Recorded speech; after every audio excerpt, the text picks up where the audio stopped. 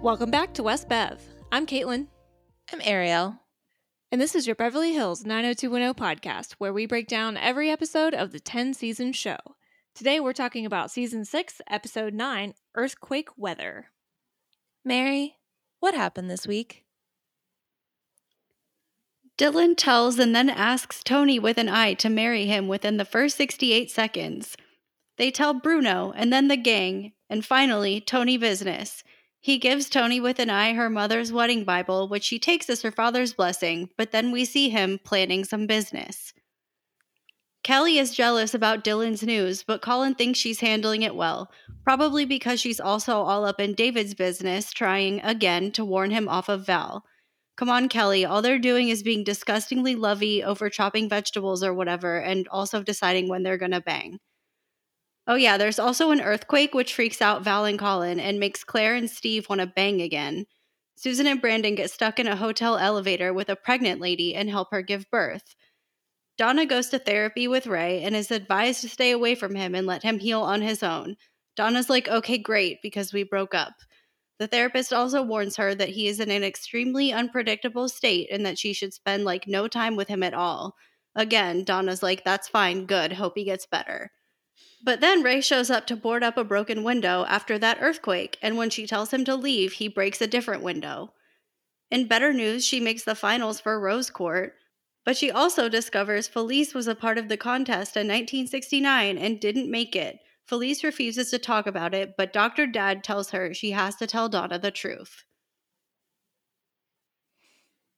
So, I just want to say that clocking how long it took Dylan and Tony to get engaged in this episode at 68 seconds feels like the definition of their entire relationship.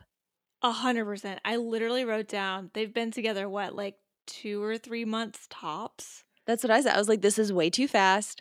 This is very clearly going to blow up in everyone's faces. And I thought that in the first minute before we found out that Tony Business is doing business. Right. Because even in, the very beginning of the episode, what kind of layers over the entire episode is this radio show, Mac and Jack or something like that, talking about how unseasonably warm the temperatures are in Los Angeles for November. So they tell us what time of year it is, which we know it was just Halloween recently, but still, they give us an indication that some time has passed and it's earthquake weather. So chances are when it's this hot, this late, you're going to get an earthquake. But because it gives us that timestamp, I'm like, Dylan's only known Tony since she's been in school. Mm-hmm. College in the 90s started way later than college does now, or whatever. So I'm thinking September at the earliest. Yeah, we're talking 2 months here. Yeah. And that's assuming that college started September 3rd and this is November 11th. This could even be that they started school September 25th and this is November 6th. We could look up the dates of these episodes and yet I'm not doing it. I mean, this is on par or quicker than Love is Blind. Just saying. I mean, this really could be Love is Blind. They meet each other under false pretenses rather than just talking to each other through that opaque wall. Mm-hmm. And then they move in together. Mm-hmm. And at the end of it, they'll get married. Sounds like Beverly Hills once again was ahead of its time. And they're looking at a new home, so it'll be a neutral space rather than her moving into his place. Very true. Yeah, because when they open on the episode, they are looking at real estate in Hawaii, which is adorable. As wild as this ride has been and how quickly they're getting engaged and everything, this was the cutest. When they're just sitting side by side on the couch in the morning, just talking real estate, and then Dylan being like, yeah, I'm not afraid of a big commitment. Yeah, he's even like, I'm not afraid to make another big commitment. I'm thinking about getting married. And Tony's like, oh, really? To who? I swear she was like, oh, this is a joke. I can keep this going. And then he's literally just like, I was serious. Will you marry me? Yeah. Like, you need to marry me. And she's like, I'm sorry. Wait a minute. If this is really a proposal, you need to ask like a gentleman and get down on one knee. So he's like, I'll do you one better. I'll get down on both knees. I do love that he's like, oh, you got a point, and he does it. Yeah. I mean, for all like you said, kind of the craziness and whirlwind romance we've got going on, Dylan's actually being super cute about the whole thing. Oh, it's so adorable. And like, it did take me probably 10 seconds before I thought Kelly is going to lose her mind Yep. because she can't keep her nose out of everybody else's business. Everything is about Kelly. And she just can't not be dramatic these days. She really. We'll get to her when we get to her. Because I kind of want to go like a little chronological in the order. Yeah. Because after the credits, we get to Donna and Claire at the beach apartment, and Claire is helping Donna get ready because she's going up to Pasadena for another Rose Parade event. Which I'm actually really glad that we're keeping with the Rose Parade and the Rose pageant. I don't know what it's called. Court? Princess? There it is. Yeah. Like, we're keeping up with this as opposed to just saying, like, oh, Donna goes off screen to handle all this and we don't actually see it. We don't see a lot, but we do see enough to, like, understand that this is an important plot for this season. I know. They even gave Donna a little friend. Mm-hmm. She didn't get a name, but I Nope. really appreciate, like, of course Donna is in this, like, very important competition and is still making friends with everyone. Of course. Of course she is. But it gets a little weird because Ray knocks on the door and Claire opens it and Claire lets him in. Easily. Very, like, literally just steps aside, doesn't put up a fuss or anything, or is like, maybe you stay outside, or like, let's all go outside. Let's not let Ray into the house. Yeah, and maybe this is just my own, like, bias because I've been watching a lot of Buffy. But I'm like, no, he was not invited in. Do not invite this man in. Because it literally felt like because he was invited in so many times, like early on in the relationship, this is just what he does. He just walks right through Claire, like lets him by, like it's no big deal. This is just normal behavior. Yeah, no, they need to like sage the house and get him out. I mean, Claire even literally says, she's like, bad luck. Yeah, exactly. And yet he comes in, and he comes in with like a whole brace on his arm and, you know, comes out and reminds us like, hey, Joe did this to me last episode. And I have a lot of feelings about the fact that Joe got violent with Ray and put him in a brace or a cast or whatever, and that Donna's standing up for him when she knows literally what just happened with Ray. Right.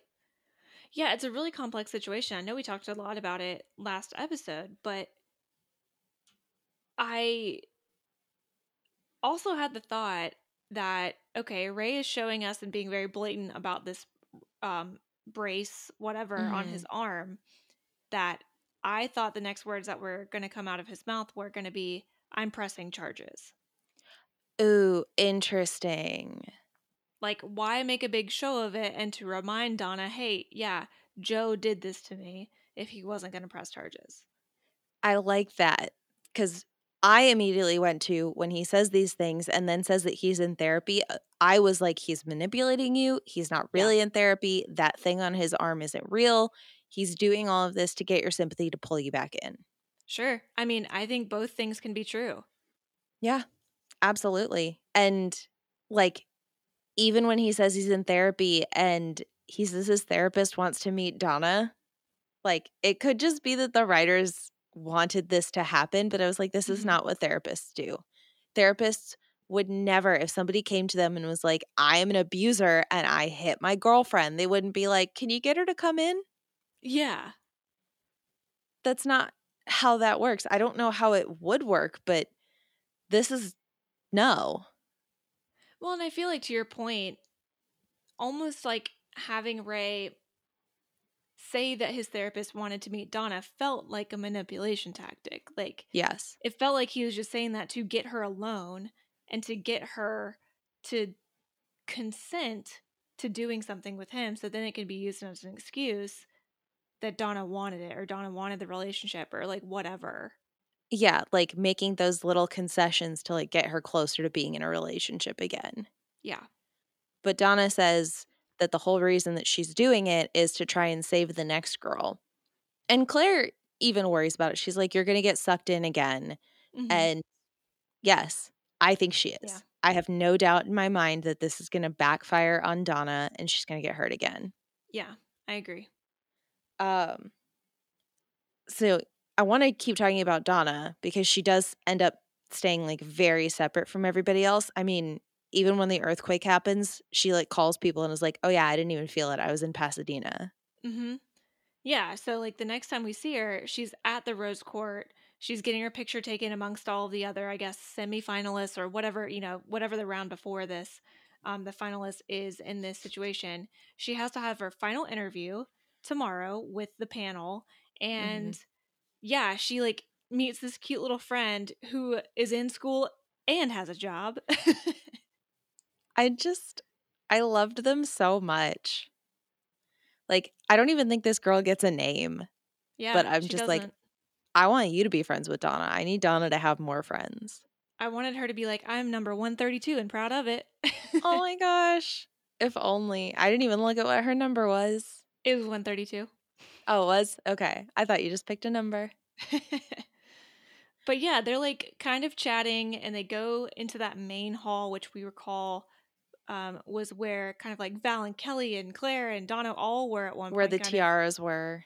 Yeah, exactly. And Donna is looking at this like photo album, almost looks sort of like a yearbook, where she's looking at previous classes or previous, years of Rose Court participants. And she's like kind of distracted talking to 132, but then she all of a sudden is like, well, wait a minute. And we zoom in on a perfectly imperfect Photoshop picture of Felice. Flawless. I had no notes. Yeah.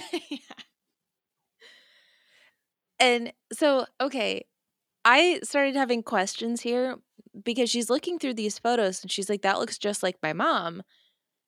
Why wouldn't this photo album have the names of the finalists next to, underneath, behind the photo? Like, this could be a really easy answer here rather than just looking, because I'm not saying I wouldn't be able to pick out a photo of my mom when she was 18, but I'm also saying if I was just like out in the world and a photo of my mom when she was 18 popped up, I wouldn't be like, that's Gloria. Well, especially if it's in black and white and amongst other women who look like her. Yeah, a lot of them looked like they had the same face photoshopped on them. Yeah. And, not to mention, Felice was very against the Rose Court. So, like, you would never actually expect to see her.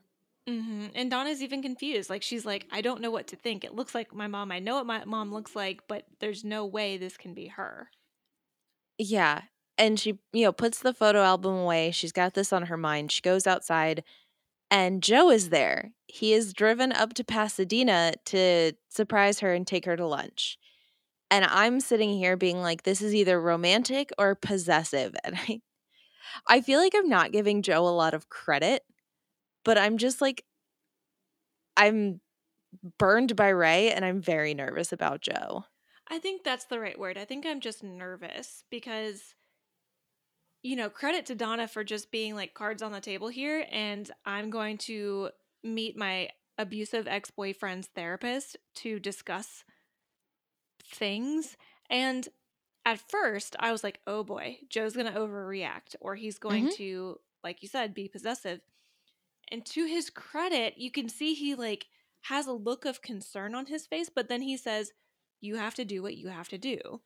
And then tries to make it cute by saying, and he has to do what he has to do and then kisses her, right? So at the very minimum, even if he is feeling concerned, he's still allowing Donna to do whatever she feels is best for her, which I can appreciate.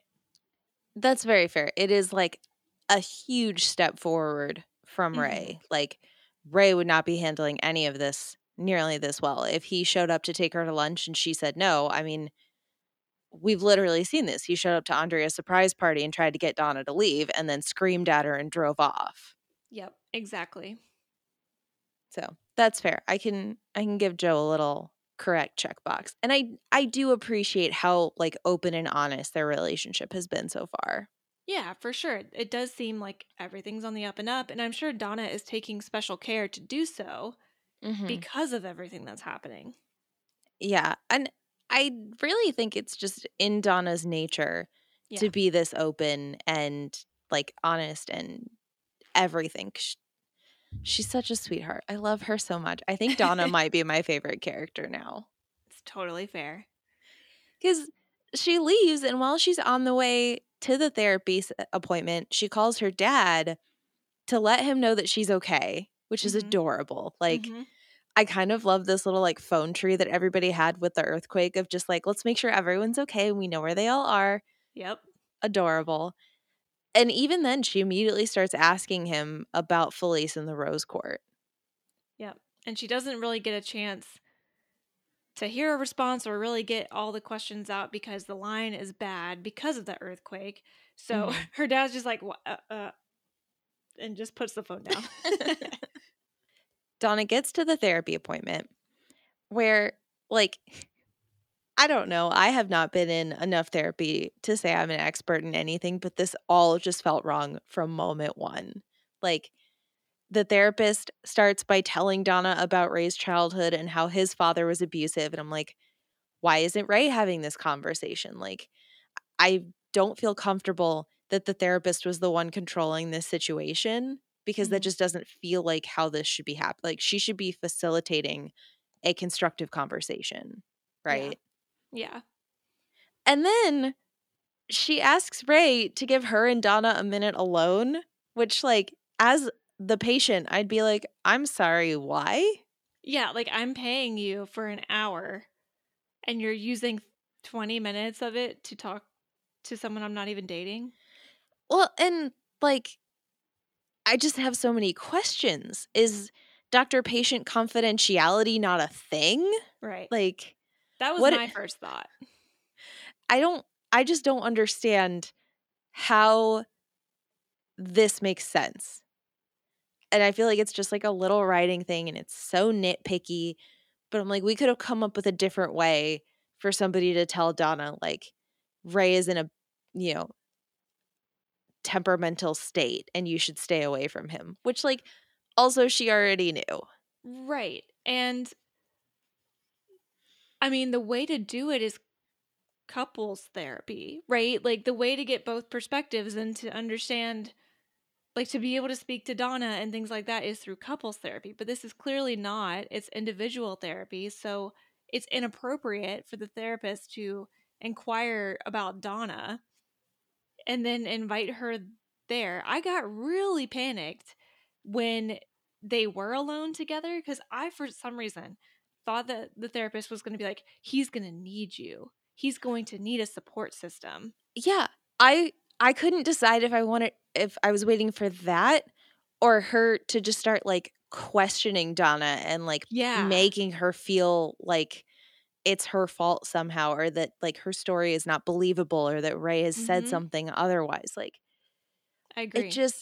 it was a lot. And I also feel like we could have gotten around this whole thing if the therapist had just said, Ray and I have had a conversation and he has consented to me talking to you about what's going on in his life and just like laying the cards on the table, having Ray like enthusiastically acknowledge that he has given consent rather than just like passively walk out the room.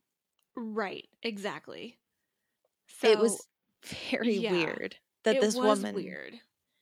like, yeah, this woman made Donna drive all the way out to be with Ray to be like, stay away from Ray. Yeah. Like, Man. I don't know if this is any better, but it's like he probably could have looked her up in the phone book, called her at the beach apartment, and said, by the way, I have Ray's consent to talk to you. I'm Ray's therapist. Stay away from him. Like, I feel like that's a little bit more appropriate. I mean, it's still probably not appropriate, but more appropriate. I don't know. It feels like this is just going to open up like a whole bunch of problems. Yes. Like, like, did she bring Donna there to like try and placate Ray and make him think that there's a chance for them just to like warn Donna and make her leave? Like, how is this not 100% making the situation worse? Yeah. well, and yeah, like, how can Ray not be in the conversation when she says to stay away? Because, you know, skipping ahead to the end, basically, Ray is trying to fix Donna's window and she's just like, look, you need to leave. And, she's very firm about it and he flips out. So, like, clearly he and the therapist have not had the same conversations that the therapist and Donna had. Right. Exactly. That's a great point because it almost seemed like Ray was taken aback by the fact that Donna was like, you need to stay away. Even though she's been saying it this whole time, but you almost wonder, okay, once Donna left the therapy appointment and he came back in the room, what was then said? Yeah, exactly. Like, it all comes back in my mind to, like, Ray is trying to manipulate Donna to getting back into his life, like Claire notices, which, yeah, we could have just had Claire be like, hey, I took psychology, or Kelly takes psychology. Yeah. And Kelly could get her head out of her own butt for 5 seconds to be like, look, this is textbook. I can literally show you my textbook. Right. Like, this is, yeah. Or like have a pamphlet from this a campus health center. Donna goes to something. therapy. Yeah. Like, I Yeah. understand what the intent was in order to get the conversation, like, get Donna to hear it from a licensed professional. But, like, it didn't need to, the execution was just weird. And that's my only complaint about it. Like, I totally get where the story is going. It is very engrossing. I mean, I feel like we've talked about it for like 15 minutes. Yeah.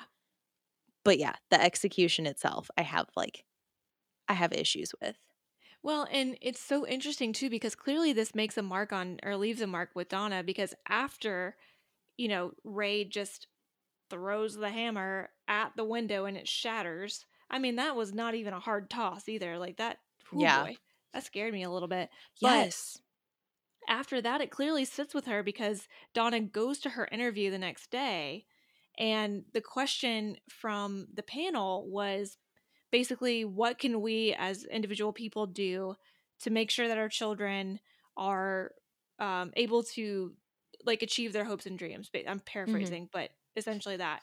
And at first she was just like, oh, great question, like I'm so excited to answer this, basically. And then she's like, hold on, no, this is a horrible question, not because of the fact that you asked it, but because after what I've learned literally yesterday, that kids are so impressionable and they learn and soak up and mimic and all of this, like, behaviors that their parents instill in them. And so, if a kid, I think she literally says, like, if a kid was hit so often by their parent, you begin to think that it's normal.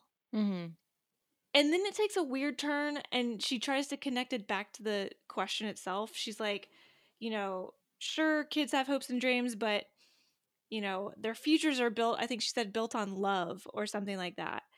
And we have to protect their hearts. It sounded very much like she was like, we have to protect their heart or their soul is going to be like damned to hell. Yeah, I don't remember if that's exactly what she said, but I did write, they have to protect their hearts to save their souls. It's Yeah. like, this is a weird answer. Yeah. And so clearly, I think the point was just that really sat with her. Yeah. The experience with Ray and the therapist and all that kind of stuff. But it just sucks because Donna just like can't catch a break when it comes to stuff like this. It's like she literally still has like a hook or a loop on the back of her jeans, and just a hook is still tied. And every time she like gets a little bit of slack, it gets pulled taut again, Well, and I think, finding out about Ray's relationship with his dad, all of these questions from the Rose Court, like, she's definitely already been standing up for herself with her mom, but I think all of this is really resonating with her to a point that she's supposed to get lunch with her parents and they all meet up at her dad's office and her dad has to go like look at some scans for a second. And she confronts Felice. She's like, look, I made it all the way to the Rose Court finals and I didn't tell you because you were so against it. But then I found out that you were in the Rose Court in 1969. And when Felice refuses to do anything about it, like actually come forward and say what happened, Donna leaves. Yeah. Yeah. I mean, and this is something we saw her do to stand up for her relationship with Ray, Mm-hmm. but she was more standing up for Ray way back when they first started dating. But now, like you said, she's standing up for herself. She's like, no, look, you can't just tear me down because of some bias towards a beauty pageant or whatever. And then when I find out that you were part of it and you won't tell me why, and like this is the reason you've been so shitty to me, no, I'm not going to stand for this. I'm out of here. I don't want to talk to you. Yeah. And yeah, because like that conversation basically starts. Felice walks in the door and it's like, oh, you're dressed so conservatively. That's so unlike you. Yeah, Like, immediately like gaslighting her. yeah. And Donna's just like, I'm tired of this behavior.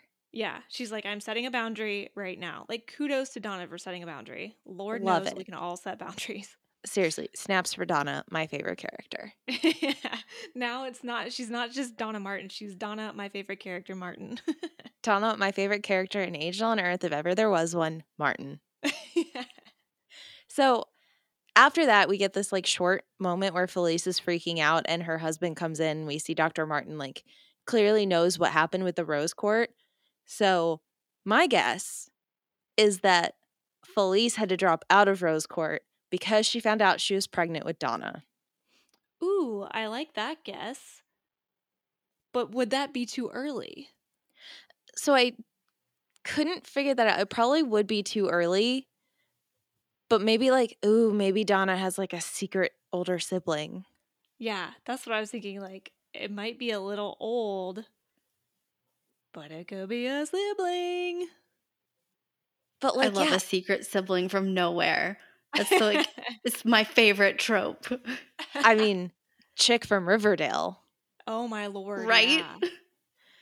And like, yeah, it could be a whole thing and it could really propel this whole idea with Donna because, you know, she has decided to stay a virgin until marriage because of the example that her parents supposedly set for her. So finding out that her parents were banging it out before they got married and her mom got pregnant, like, would explain so much about their relationship and would totally affect how Donna looks at sex, which could lead to how Donna loses her virginity while the show is still running. I have in addition to your theory, what if this wasn't the first time that Felice cheated on Dr. Martin? Ooh, And I by this love I it. mean that time like on a rainy day, things to do on a rainy Yeah. day. And she cheated on him once before and had a love child. The last time it rained in 1969. We got earthquake weather back in 1969. Oh my gosh, that would be so perfect. The show loves, and I think California does too, talking about the weather. Those damn avocado heads. She'd be like, yes, the last time we had a 6.3 on the Richter scale was 1969. I was in the back of a Chevy Impala. It's my dream. I really hope that's what we find out. And I do think we're going to find this out soon. Like, We have to. I mean, because otherwise they could have just had this be a deleted scene, right? Like we didn't need to see like the quote unquote aftermath between Dr. Martin and Felice. Like we didn't need to see it unless there's a payoff. yeah. So it's wild to me how like sometimes the show like completely misses me and I can spend 15 minutes talking about like 2 lines of dialogue from a therapist and then Yeah. this happens and I am like off to the races with my theories because it's so entertaining. It is though. It's wild. And you know, that's everything that happens with Donna basically. Yeah.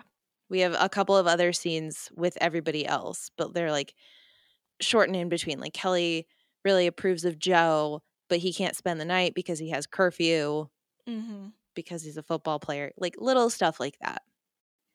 Elsewhere, we are viewing Susan and Brandon entering a hotel room For a newspaper convention. because they can't come up with anything except to say whatever Brandon's interest is, convention. It's my favorite. Like, they didn't even say like student paper, No. editor, like we're doing this for extracurriculars, we're covering it, just newspaper convention. Like, they could have said task force convention, and we probably would have believed it and went along with it, because at least we knew that Brandon did that already. Task force reunion. Oh my god. If only. And now he Right? gets to bring Susan. Oh, she'd love it. It would be perfect. Oh, Well, and they could find a way to bring Lulu back. Oh, if only. And somehow Claire's there with handcuffs. I don't know. I don't make the rules.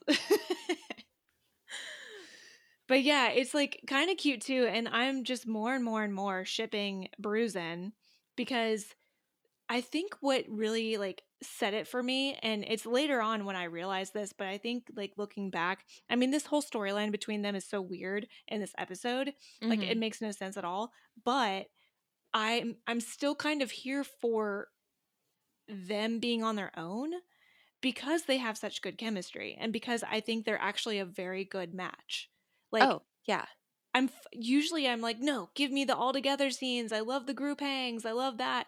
No, I'm actually kind of okay with just having like Brandon and Susan be off in their own little world.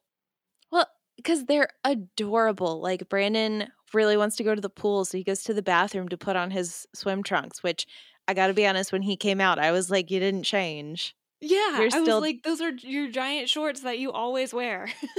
Yeah. But like he comes out and he's like, Susan, what are you doing still dressed? And she's like, oh, am I? And then just like drops the dress and is in her bikini. That was such a like big dick energy move. I know.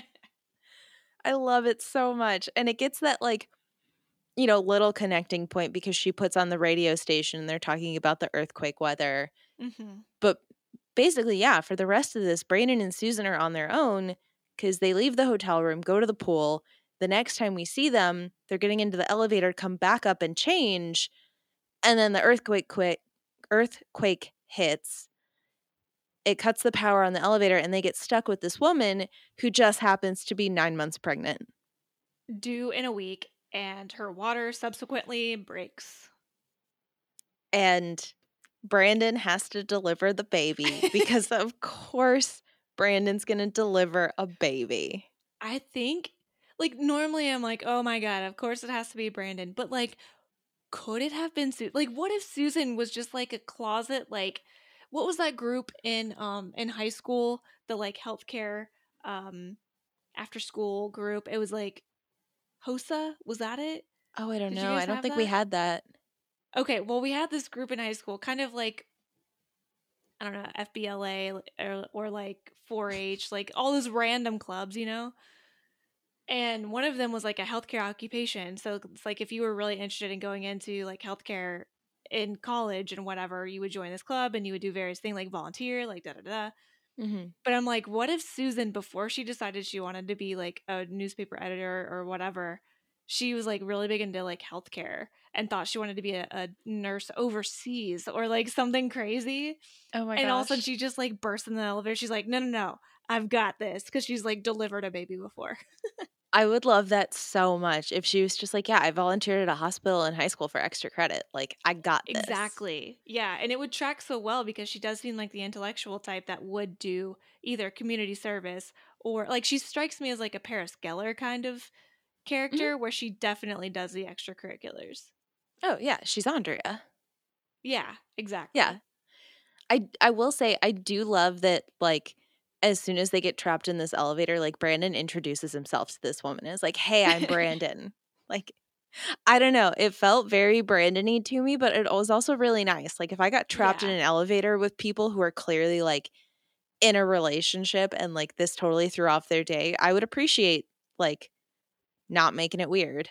Right. Like kind of making the best of a bad situation. Yeah. And then, Susan tries on her own terms and she's like, well, they probably just have to reset the elevator computer. And I love Brandon being like, elevator computer? Like, Brandon, how do you think elevators work? Right. And like cuz he tries the phone and it's dead, so he probably like is just thinking, "Oh, well that's how they turn the elevator on and off, like through the phone." Oh, and then they even say, like, we reset the elevator computer. And Susan got to be like, Oh, they reset the elevator computer, I see. Huh. Imagine that. But yeah, this woman like goes into labor. There's somebody on the other side of the elevator doors basically talking Brandon through how to deliver a baby. And Mhm. I mean, she's freaking out. Like, thankfully, she has had children before, which I thought was a very interesting thing they threw in to be like, she has delivered 2 children before. Like, this is not Yeah. her first. This is not Yeah. so traumatizing. Right. But, long story short, it gets really like she gets really scared. She's like, I can't do this. They have to talk her, like calm her down. And then she delivers the baby. It's a little boy. She calls him Brandon. Which, to be fair, if I didn't have a name picked out, I think that's an okay situation to be like, hey, you're like, you got a name, you're a boy. Why not? I swear, like, what if she gets out the elevator, goes to the hospital, her husband meets her there, and she's like, this guy named Brandon delivered the baby. I should name him Brandon. And the husband's like, we decided on Chris. Yeah. After they deliver the baby, they get back up to their room, and like Susan is having like uterus feelings. Oh my God. Her womb was exploding. I mean, they were being super cute. Like, Oh, for sure. Brandon was like subtly playing with like Susan's bangs. Like, I don't know. I didn't even really like. I couldn't even pay attention to the dialogue because I was just so distracted by the fact that Brandon was mesmerized by Susan's hair. I wrote that Susan is having uterus feelings, and that was it. Like, they were just cute. No notes. Yeah, it's like she's definitely serious about him, and the feeling seems mutual, which is super nice. And I think that was it for them, right? Like, we don't see them come back to LA or Beverly Hills, right?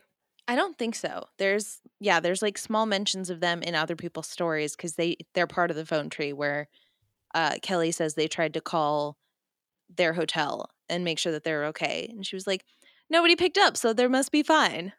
Oh, yeah. Yeah. Val's like, they didn't answer. They're fine. Which I'm like, no, normally you think the opposite. Right? Like, nobody picked up in their room. They're not trapped in an elevator. Trying to deliver a baby? No way. That would be crazy. Yeah, but I think that's the only other mention of them. Yeah. So I guess, speaking of Kelly and Val, like, we can pretty much talk about them like in the same thing because, you know, Kelly is with Colin at his apartment and he's painting and he's talking about how amazing LA is and they're talking about how the weather is so beautiful and Colin loves the size of the supermarkets, Yeah. which I He loves thought palm was trees funny. and big grocery stores. Yeah, and he's like, "Oh my gosh, everything is perfect. I love it so much." And like over at the Walsh house, we've got Steve playing pinball, Claire's there to tutor him, and then Val and David are in the kitchen making egg salad. Yep. Apparently Val's real good at it.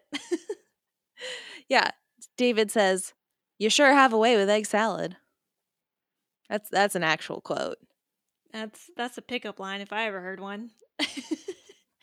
Okay, so this is like a weird little scene with the two of them because he is like flirting with her over egg salad and she's responding, which like it's so Midwestern that she is making a mayonnaise based salad for him. Like, sorry, that is like the most Midwestern thing that she could be doing. Well, and what's like weird about it is because like they're kind of flirting and cute, and then all of a sudden like David's like smiling and trying to be flirty, but he's just like, I'm gonna pressure you into having sex with me. I was like, oh, there's the David I remember. Yep. Yeah, I can wait until you're ready. I can't take it anymore. Yeah. It's been like a couple weeks since they last talked about it, I feel like. Yeah, it's maybe been like 2 or 3 weeks, tops. Yeah. And And she like weirdly like I think we've learned Valerie her standards for certain things are a little off kilter. She thinks mhm. being drugged is cute via a drink, and then she thinks that David pressuring her into having sex is also flirty and is like, we'll do it tonight. Yeah, it felt a little skeevy, and I gotta say, like, everything leading up to the earthquake at the Walsh house felt really skeevy because, like, Mm-hmm. Claire is trying to get Steve to sleep with her again, and she's like, yeah, you know, we made the earth move together, and Steve's like, we were drugged, and she's, like, just very horny, Yeah, which clearly. weirdly should work so well on Steve, and it doesn't. I know. You would think he would give in the second she mentioned sex. Yeah, but, like, weirdly, he has morals and mentions how they were drugged. Yeah. But yeah, it's like this whole weird house situation happening, and then the earthquake hits. And I gotta say, absolutely adorable that all of the little pairings like paired off to get into the doorways together. Yeah, and like even at Collins, like they were like Mm. trying to figure out where to go, couldn't really figure it out, but 'Cause then he just has held no on to each doors. other. Yeah, exactly. But they just held on to each other. So yeah, it's like every couple was coupled off to keep their couple safe. Yeah, and like I can really appreciate that Val and Colin freaked out because they're relatively new to LA, Mm-hmm. and all of the California people were just like, I mean, it was a big earthquake, but it was an earthquake, and I've been dealing with this for the last 20 years of my life. I mean, I distinctly recall my best friend Megan's first year at LSU where they would have hurricane parties. Like, literally, when they talked about a quake party, I was like, oh, I know what this is. Like, because basically, what the students at LSU would do, a lot of them are local, a lot of them, like, their families live in Baton Rouge. And so whenever there would be the threat of a hurricane or an actual hurricane, all the student or like all your friends who like lived in your dorm or lived with you or whatever would end up going to crash at like a house, you know, because you can't go home. You can't get back to your home state or wherever you're from. And yeah, they would just like hang out at the house for however long it took because they would cancel school and like all that stuff and they would just like have a party. And I'm like, if I were Megan and she did this, she like freaked out. I mean, she's so chill and laid back, so she didn't freak out that much. But like at first, she was just like, wait, so we don't have to like board up windows and like be scared for our lives here? And they're like, no, no, it's fine. It'll pass. Like It it crazy. feels very like, yeah, Colin and David being like, Colin's like, am I the only one freaking out here? We should be prepared. And David's like, well, yeah, everybody says that, but like, you're the only one that's talking about doing it. Exactly.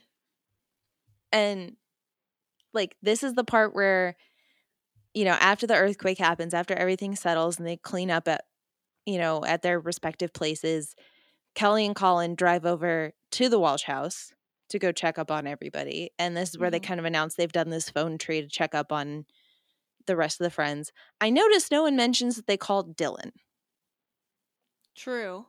True. right? Which I think only matters because they're literally like, well, did everyone call this person? Did everyone call this person? Have Hmm. we called this person?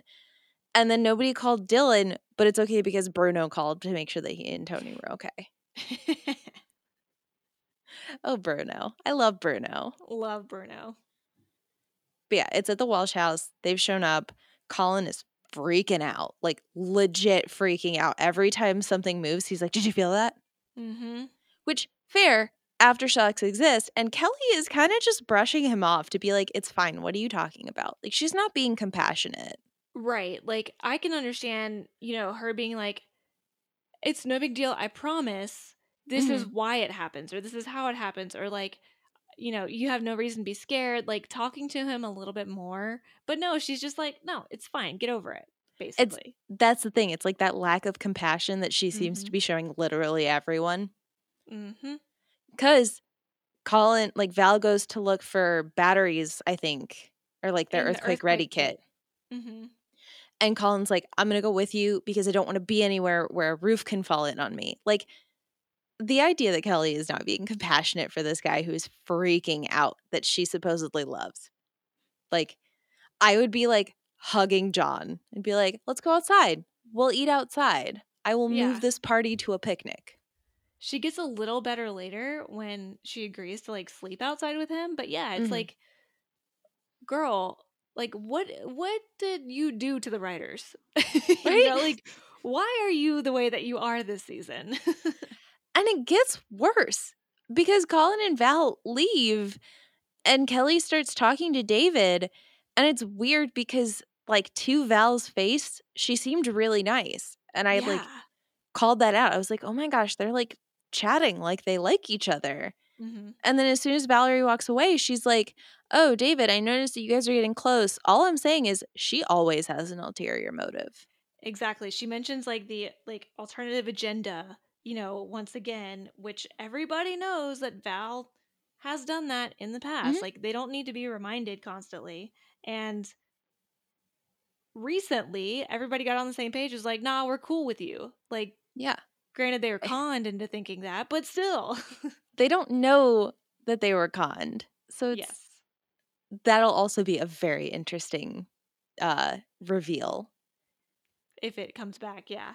I mean, it has to. Because David, like, kind of snaps at her and is like, look, I really like her and things are going well, so you really need to back off. Yeah. And later on, like, Colin's still freaking out. Kelly and David are just chopping some veggies. Poor Colin. He literally never stops freaking out. I felt bad for him. He's, like, running around the house. Like, I don't want to be anywhere near a bookshelf. I don't want to, like, he literally doesn't want to get hurt. I feel so bad for him. I know. He's legit traumatized. Like, talk about therapy. Yeah, no kidding. Colin needs a hug and a hot cup of tea. I wonder what his sugar mama would do if he was with her. She would, like, rock him. If she was still around, he'd be like, Mommy, I want to come back to New York. Ew. Rock me, Mommy. Gross. Ew. Weird segue. But speaking of ew, Steve is in his room and Claire comes up there and is like, have you ever thought about what it would feel like to have sex during an earthquake? And, like, this is what finally makes Steve give in. Yeah, he's like, I'm so weak. Like, at first he's like, Claire, there are other people in the house. Meanwhile, he literally had sex with Valerie at a house party. I love that she's like, well, be quiet. And then he's like, we don't have to be that quiet. Yeah, like, what? What happened to you, Steve? It was so weird. And then, like, it keeps getting weirder because, like, Dylan and Tony show up and announce they're engaged.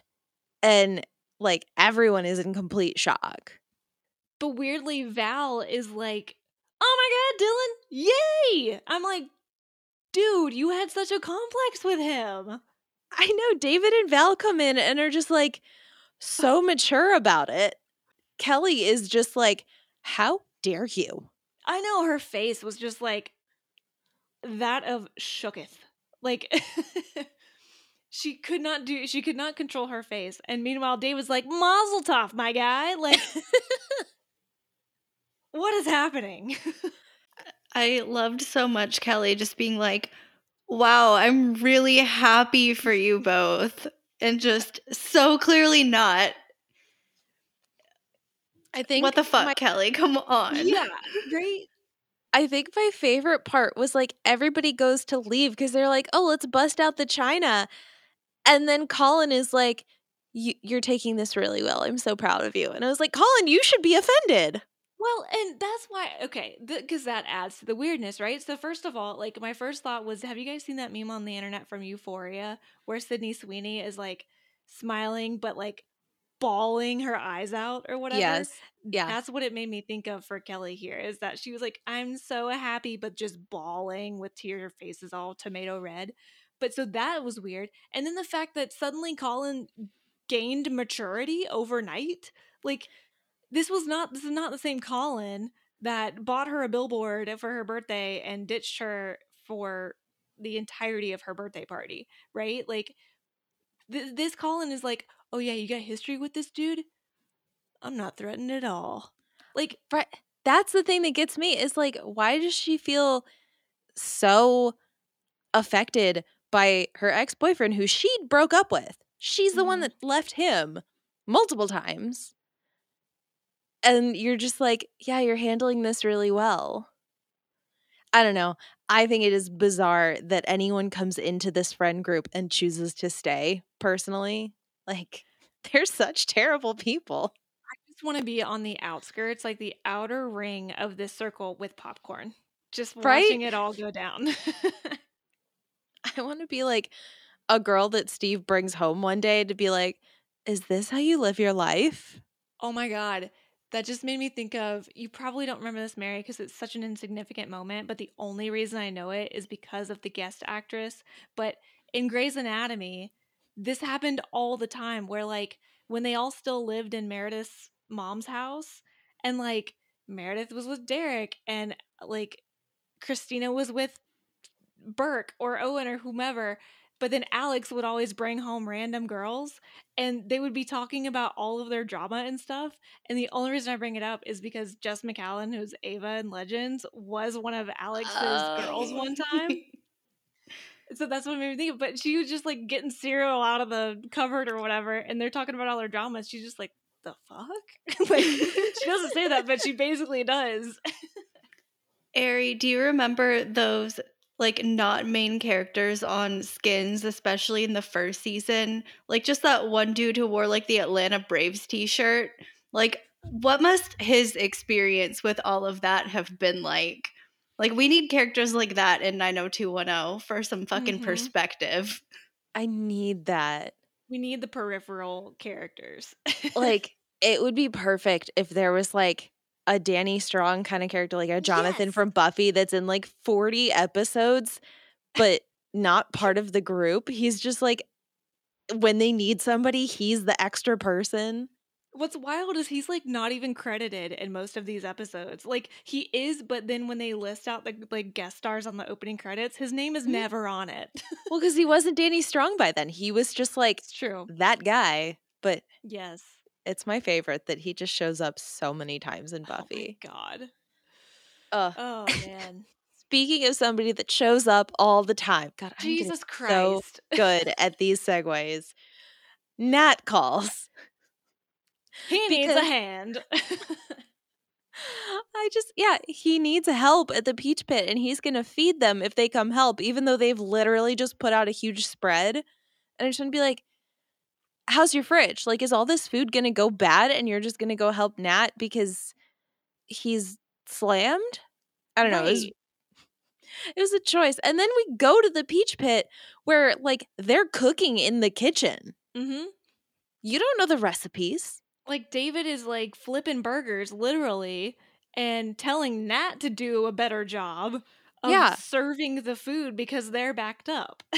Yeah, and, like, Val's on the line. Dylan's taking out the trash.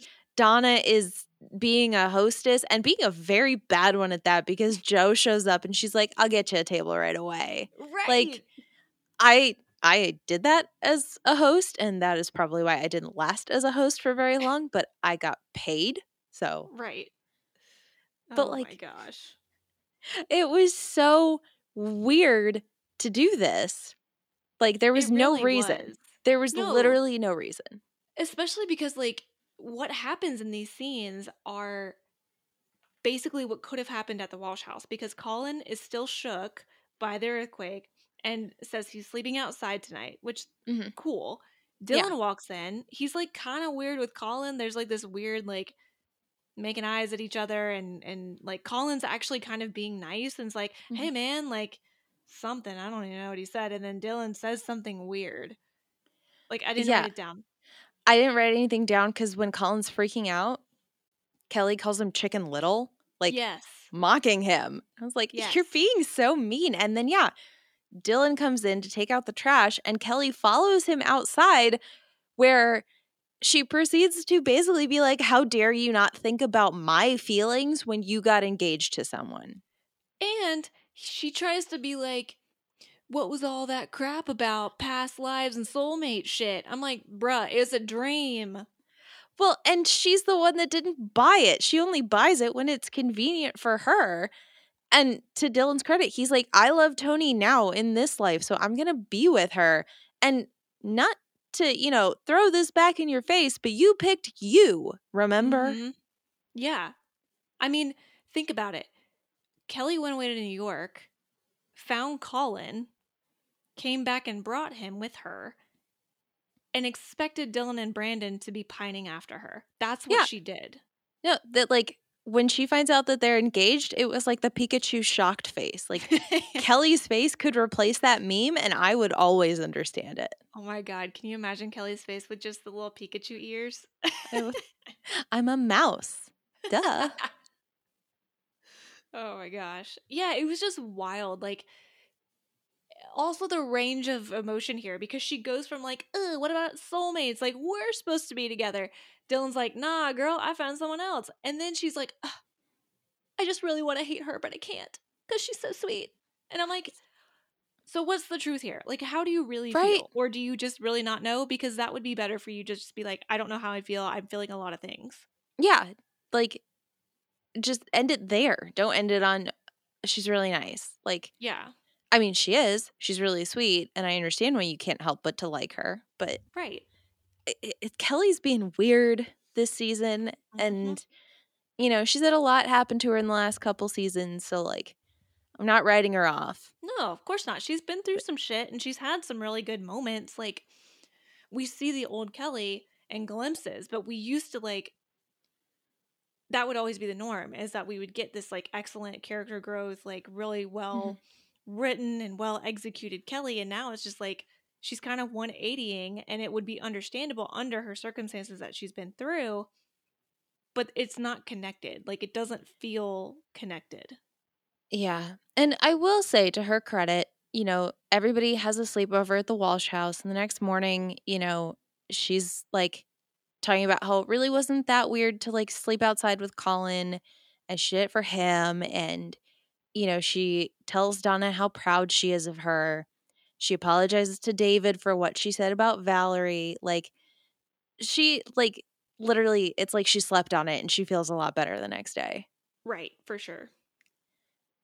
Yeah. And that's really it for everybody, because now that Tony and Dylan have agreed to get engaged, they told Bruno, they told all their friends, now they have to go tell Tony business. Yep.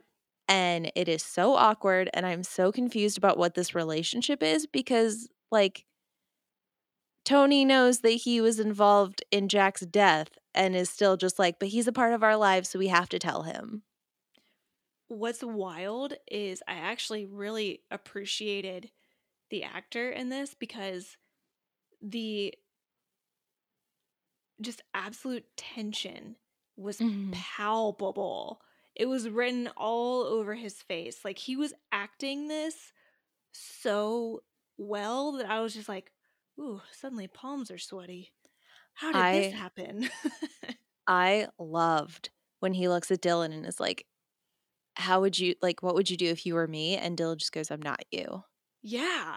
It's like, oh my God. Like, the delivery of this scene, like, yeah, I was confused at the fact that, like, yeah, he doesn't want to give his blessing, but his baby girl's asking for his blessing, so he does, in such a, like, villainy way, right? Like, he turns his back to them, goes to some compartment, drawer, whatever, and pulls out a freaking Bible. And of course it was like an heirloom. It's like, not like heirloom, but like it was Tony's mom's Bible, whatever. But like, just the whole execution of this was very like mustache twirly, like turning around in a chair, Dr. Evil style kind of thing, and I loved it. Well, and yeah, because like to their face, he gives his blessing, but then the end of the episode is him talking to some guy we've never met before, basically saying he wants someone dead and there cannot be any way that it gets traced back to him. And then it fades to credits. Jum. I mean, seriously, like Romeo and Juliet, someone's dying at the end, and I hate to say that one person's contractually obligated to be in the show and one person is only a, you know, right, guest actor, but like someone's dying. We also, for next time, should look up the promo for the next episode. Oh, we should. Because I do wonder, you know, like, we're used to seeing like, you know, one person will die, you know, like that kind of thing in promos. So I'm wondering if back then they built this up so much, because obviously, like, the fact that they're getting married is a huge deal. So do we get to see the wedding? Yeah. do they make it down the altar? You know, like so many hooks here. We haven't watched a promo in a while. I'll see if I can Mhm. dig up a clip. And yeah, that's it. Like it fades to black and that's the end of the episode. Like weirdly paced episode, but there were some good little like plot movement pieces in all of the nonsense. Yeah, it was like such a filler episode, but at the same time, we, like you said, we did get some plot movement. It was just in such a weird way. Yeah, it's the same thing that I think, our common criticism is like so much happened in this episode and like you Mhm. had 30 episodes. You could have like spaced it out a little bit. Exactly. Not that I'm a Hollywood writer and I don't know what influence people have on what, but that's just my opinion. Right. I mean, I think what's wild about it is like this is in the 90s and it just kept getting more episodes, but also kept getting renewed. I feel like nowadays it's a shorter run, but you get renewed for like 2 seasons at a time. Yep. You know, like, yeah, so weird. So I really only have one guess for quote of the week for you, and I feel so sure it's not it, but it was my favorite thing that anyone said this entire episode. You sure have a way with egg salad, David Silver. I wish I had picked that one. I have 2 guesses. Okay. One was Donna's Rose Court friend. She said, "Speak for yourself, girlfriend. My beauty is eternal." And I just love the yes. delivery so much. And the other one is, "You guys are so nice, lady giving birth." Oh my god, that's amazing. So I will be honest. I don't have a quote of the week. Yep. I just assumed you had one. I didn't even ask before I guessed. Hey, that's okay. I even like scrolled back through my notes just to make sure I didn't have one because I don't remember it. And yeah, I'm pretty sure I didn't write down anything too crazy. The ones that I wrote down were like Claire acknowledging, or it was like Claire and Donna talking about like maybe if he gets better, it'll save another girl from getting hurt. Mm-hmm. Wrote down that one. I wrote down one time when Claire said, "You want to make the earth shake? Hang out with me." And just like all these women in this episode just have such big dick energy. Maybe that's going to be my quote: is all the times the women of this show had BDE. I love it. What about you, Mary? So I don't really have a moment, but honestly, just thinking about it now, I did kind of like every time they turned on the radio and it was those 2 DJs saying the exact same thing every Mhm. single time, and then they just made a comment about it. I don't know. That's what I'm picking. I like it. It was that kind of episode. I don't know. Yeah. I mean, yeah, I like that. Like that was the connecting thing is that everyone listens to Mac and Jack in the morning or whatever it was called. Yeah, it's like the Oh, Burt Show or something. Yeah. also, Steve playing earthquake pinball when an earthquake happened. Yeah. Exactly. So on the nose. Love it. So, okay. Yeah. What is next week's episode title? So next week we have season 6, episode 10, One Wedding and a Funeral. So we definitely have to watch this Oh my God. promo. Like, this makes me have so many questions. Like, you know how now you can see the titles of episodes before they air, and like you can just go on IMDb, and sometimes shows and movies will change the title to try and throw you off a little bit, and like the title becomes a big reveal. Like, Mm-hmm. how much of that could happen in the 90s? Did you just have to like go into your newspaper and see like 90210 on Wednesday is this? TV Guide, baby. I love it. I just like, man, being in the 90s must have been so exciting. Right? Like being like not just being like us where we were 0 to 10. Yeah. You know? Like, oh man. Yeah, and I will say also this is, I believe, the highest IMDb rated episode thus far of this season. And I'm just confirming really quickly. And yes, it is by almost, it's by about 0.5 points. So it's a Oh, wow. 7.7. Yeah. I'm so excited. Yep. Oh, I hope it's not like some complete misdirect and someone we've never met before dies. Oh yeah. Could Like, see that. It's got to be someone in the Dylan and Tony storyline. It could be Bruno or her dad or like, Right. it's got to be something. Oh, okay. I'll start talking about it because we will find out next week. And until then, you can follow us on Twitter and Instagram at Back2Podcast. Shoot us over an email if you want to, just with any of your thoughts, your questions, your comments, or your concerns, anything you want, at backtopodcast@gmail.com. That's BACKTO podcast@gmail.com. And don't forget to go into your podcast app and rate, review, subscribe, share it with your friends and family. You know, all that kind of stuff really helps us get seen and build a community. And we really appreciate it. And if you give us a review, we'll give you a shout out on the pod. So until next week, from all of us at Back to Podcast, I'm not afraid of a big commitment. I'm definitely not naming my baby Brandon.